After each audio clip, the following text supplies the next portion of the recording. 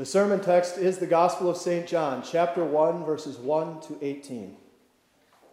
In the beginning was the Word, and the Word was with God, and the Word was God. He was with God in the beginning. Through him everything was made, and without him not one thing was made that has been made. In him was life, and the life was the light of mankind. The light is shining in the darkness, and the darkness has not overcome it. There was a man sent from God whose name was John. He came as an eyewitness to testify about the light, so that everyone would believe through him. He was not the light, but he came to testify about the light. The real light that shines on everyone was coming into the world. He was in the world, and the world was made through him, yet the world did not recognize him.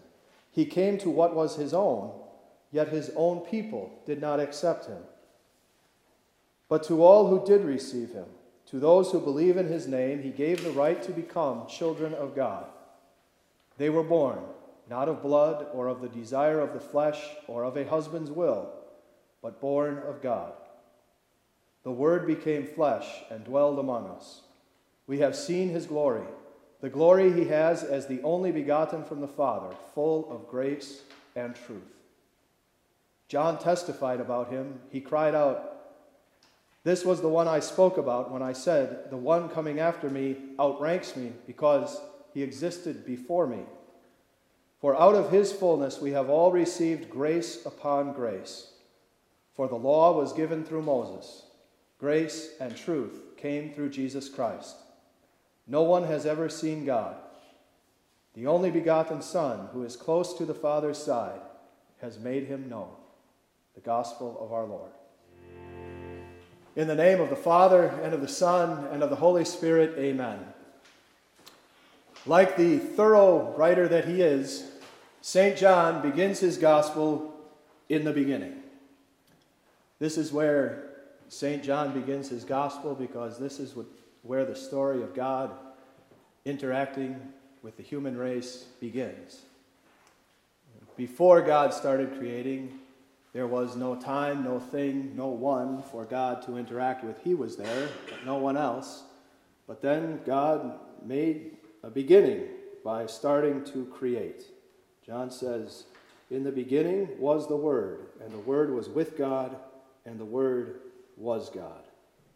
And so when God made the beginning, by beginning his creation, the Word was already there. Not only was the Word there, but the Word was with God, and the Word was God. Later, St. John will clearly identify this Word as Jesus Christ. And so St. John begins his Gospel by clearly identifying Jesus Christ as the eternal God, who is not only with God in the beginning, but is God from the beginning, and who created this entire universe. And that is already very clear from what St. John has written. He could have stopped there, but just to make sure we don't miss it, the Holy Spirit inspired him to go the extra mile and say it again. He was with God in the beginning. Through him everything was made, and without him not one thing was made that has been made. St. John calls Jesus by this name, the Word, because words reveal things. Words take ideas and concepts that are hidden inside of a person's brain, and words unroll them so that people on the outside can understand and perceive what was inside that person's mind. Now, there are very smart people who say that almost all of the communication we do with each other as human beings is done without words.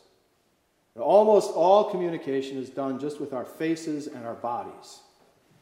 And that may be true, but if you want to express an idea that is a little bit complicated or intricate, you still need words. For example, you can communicate with me just with your body. You could say to me, "I'm bored." Or I can communicate to you with my face. I can say, "I'm happy," or "I think that's funny." But try communicating something like this without words. You are a sinful human being, and because you are, You deserve nothing from God. You have nothing coming from him other than eternal condemnation. But God loves you, and God loves this whole world. And so God sent his Son for you and for the whole world. He sent his Son to bless with joy and with eternal life everyone who believes that Jesus lived, died, and lives again for them. Try communicating that with your face or your body. You can't do it. You need words. And so God sent the Word, Jesus Christ, into this world. And Jesus, the Word, came and he taught about God. He preached about the kingdom of heaven. And then Jesus lived a life that was perfectly free from sin for us. He suffered a horribly violent death on the cross, during which his heavenly Father abandoned Jesus to hell in our place. Jesus lived out that holy life. He died that sacrificial death on the cross for us to take all of our sins away. And then Jesus rose from the grave triumphant on Easter morning to assure us that his saving work was effective. And this preaching and teaching, this holy life, this death and resurrection, it is God's word, his communication to us. It tells us your sins are forgiven, you are right with God, and you have life with him forever in heaven. In other words, Jesus the Word comes to communicate to us that we have life in him. In Jesus was life, and the life was the light of mankind. Jesus comes into the world as the Word, proclaiming life in him. And when Jesus the Word proclaims life in himself, that life is light. It scatters darkness. The Word speaks. The light of Jesus' life shines into an unbelieving human heart, and the darkness scatters. Now, before that Word speaks to a heart, before the light of Jesus' life shines, there is nothing but darkness in that human heart. There is the darkness of sin left unforgiven by unbelief. There is the darkness of fear about what might be coming to that person when he faces God's judgment. There is this dark delusion that somehow this imperfect person has to make amends with God for what he has done wrong. It's all darkness, pure darkness, leading directly to eternal darkness. But then the Word speaks into that person's heart.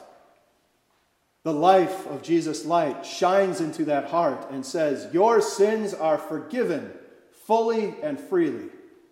And far from being afraid of what's going to happen to you after you die, you can now look forward to it and embrace it. And in the meantime, as long as you live in this world, you can rest easy, knowing that everything that needs to be done to save you has been accomplished by God's Son. The Word speaks. The life shines into that heart. The darkness scatters, and there is faith, saving faith in Jesus Christ. And yet, sadly, that does not happen in every human heart. There is still so much of the darkness of unbelief in this world, so much fear and uncertainty about what comes next, and still this dark idea that somehow sinful people have to work their way back to God. There is a lot of it in this world, and yet not all the unbelieving darkness in this world can overcome the light of Jesus' life. John says the light is shining in the darkness, and the darkness has not overcome it. Does it ever seem to you as though the darkness of unbelief is overcoming the light of Christ in this world? After all, there is so much darkness, so much unbelief, and the light of Christ's life can be very hard to find sometimes in this world. And yet, you know what? Here we are, baptized children of God, worshiping Jesus Christ on Christmas morning. Are there millions of us here? No, but there are some, and there are millions of us all around the world, and each individual one is proof positive the darkness has not overcome the light. And it never will. Jesus promises that the light of his life will shine into human hearts until Jesus returns on the last day. That word of Christ's salvation, that light of his life, will shine through his people like you and me. So now St. John gives us one clear example of a person, Jesus' cousin, John the Baptist, shining the light of Christ, proclaiming the word of Jesus' salvation. There was a man sent from God whose name was John. He came as an eyewitness to testify about the light, so that everyone would believe through him. He was not the light, but he came to testify about the light. But John the Baptist was not the light. He was not the word, but he proclaimed it. He shined the light of Christ as he wore camel's hair and lived off of locusts and wild honey out in the wilderness.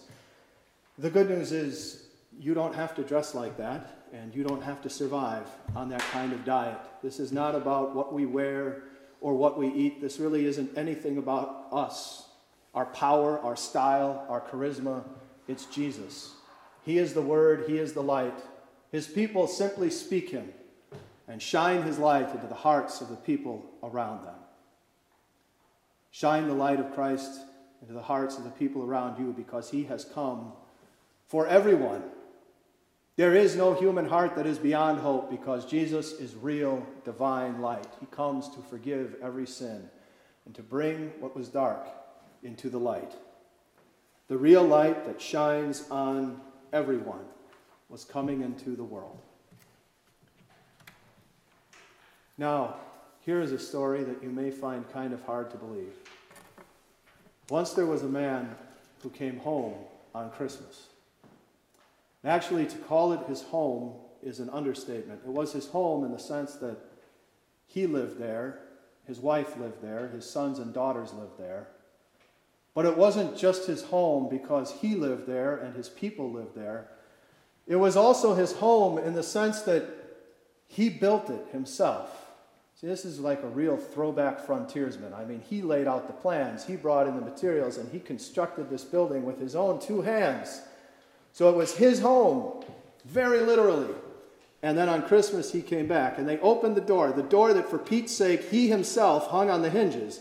They opened the door, looked him in the eye, and said, "We don't know who you are. We're not your people." Well, that is a true story. It's sort of a parable, but it is a true story. Jesus was in the world, and the world was made through him.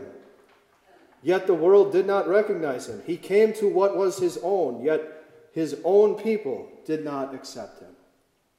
You see, this is the sad irony of Jesus' arrival in this world on Christmas.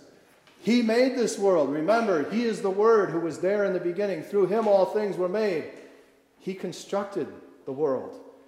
And he made the human race that he came to dwell with. And not only that, Jesus came to his own family, his own chosen nation. And he was turned away. But then St. John quickly adds, "But to all who did receive him, to those who believe in his name, he gave the right to become children of God. They were born not of blood or of the desire of the flesh or of a husband's will, but born of God." So his own did not receive him. But now, St. John, who has this wonderful little habit of circling back to important points that he has already made, he reminds us of what he told us before, that into some hearts the word speaks, the light shines, and the darkness of unbelief scatters. And those hearts do receive him. And that, of course, includes your heart and mine.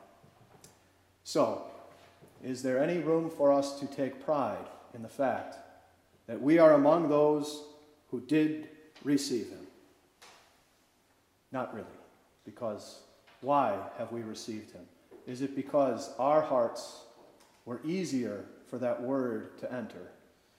Is it because our hearts were more receptive to the word of Christ? Or maybe there was some kind of low level of light already in our hearts that made it easier for the light of Christ to shine in? Not at all. Listen to how John pictures this. He gave those who believe the right to become children of God. They were born, not of blood or of the desire of the flesh or of a husband's will, but born of God. So John pictures this word entering our hearts, this light of Christ's life shining. He pictures this as a birth. So let's consider this. How much say did you have in your physical birth? Did anybody ask you where you wanted to be born or when in history you wanted to be born? Did anybody ask for your advice on who your parents should be or how much wealth you should be born into? Of course not. We had no say in our physical birth at all. And when the word of Christ is spoken to our hearts, when the light of his life shines, it is all God doing the work to scatter the darkness. It is his birth that makes us children of God. And so we are born of God. He has given us the right to become children of God. By God's work, we are his children through faith in Jesus. And being a child in God's family brings with it a whole lot of beautiful blessings. Being a child in God's family, being born of God, means that you can go to him with anything you need, anything you want, anytime, anywhere, and you know not only is your heavenly Father going to listen to your prayers, but he loves to hear you speak to him.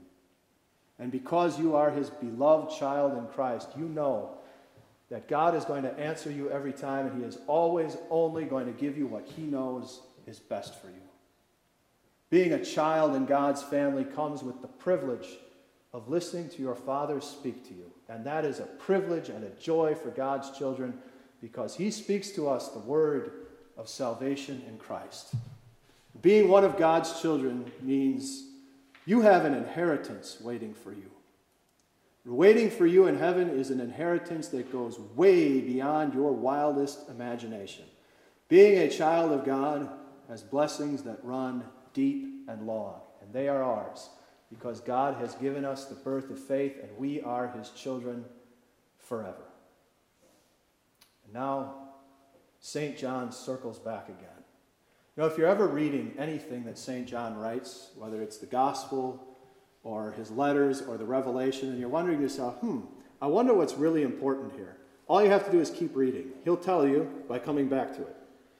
The Word became flesh and dwelled among us. We have seen his glory, the glory he has as the only begotten from the Father, full of grace and truth. On Christmas, that eternal Word, Jesus Christ, takes on human flesh and dwells among us. And so on Christmas night, when the Virgin Mary wraps her baby boy up and sets him in a manger, she is not just setting down a child, she is laying down a word, a message from God to us. And that message is full of truth. Everything that we hear Jesus say in this world, everything that we watch him do, is divine truth, and it is full of grace. Listen to what Jesus preaches and teaches. Watch the perfect life that he lives for you. Watch him lay it down for you on the cross and pick it up again on Easter, because it is all a message from God's heart to your ear, and it is full of truth. That in Jesus Christ, God is full of grace for you. You have it in his Son, Jesus Christ. This is the word, the message that Jesus comes to deliver you. God is full of grace, undeserved love for you and me. And now St. John is at it again. One more time, he circles back, this time to Jesus' cousin, John the Baptist. John testified about him. He cried out, "This was the one I spoke about when I said, 'The one coming after me outranks me, because he existed before me.'" Now let's think about this a minute. If Jesus was conceived after his cousin John the Baptist, and he was, and if Jesus was born after his cousin John the Baptist, and he was, then why does John the Baptist say that Jesus existed before him? What truth is St. John circling back around to here? Just as he said in the opening verses of this gospel, Jesus is the eternal Word. He is God himself. You see, this is our confidence, that when Jesus the Word delivers to us the message of God's grace, he is telling us the truth, because that message is coming from God himself. out of his fullness, we have all received grace upon grace. If it were not for Jesus, the Word, there would still be a lot of things that you and I could know about God pretty clearly. Even if you didn't have Jesus, the Word, you could figure out that God is powerful and wise and generally kind. These are things you can learn about God by taking a walk through the woods or sitting in a boat on a lake at sunrise or watching the harvest come in the fall. Even without Jesus, the Word, you could tell that God has a standard of right and wrong. You can tell that from the conscience that God has planted inside of us. And even without Jesus, you could know that God cares when you do the right thing and you do the wrong thing. You can tell that from the fact that your conscience congratulates you for doing the right thing and it scolds you for doing the wrong thing. And even without Jesus, the Word, you could tell pretty clearly that we've got some big problems in this world. You could tell that there is a problem between us and God. You can tell that from the fact that there's a lot of really horrible stuff that happens in this world, including the fact that people die. So in summary, if you don't have Jesus, if you don't have the Word, you can still know that God is strong and smart and kind. You can know that he cares about right and wrong and that for the things we've done wrong, we've got problems. But without Jesus, without the Word, you can never know the full truth of God. And what was missing? What was left out of all those things that I just said? God's grace. Without Jesus, you can never know that God loves you, that he takes your sins away and gives you heaven as his gift. In order to know that, you need the Word to tell you. God is full of grace, grace upon grace. For the law was given through Moses. Grace and truth came through Jesus Christ. No one has ever seen God.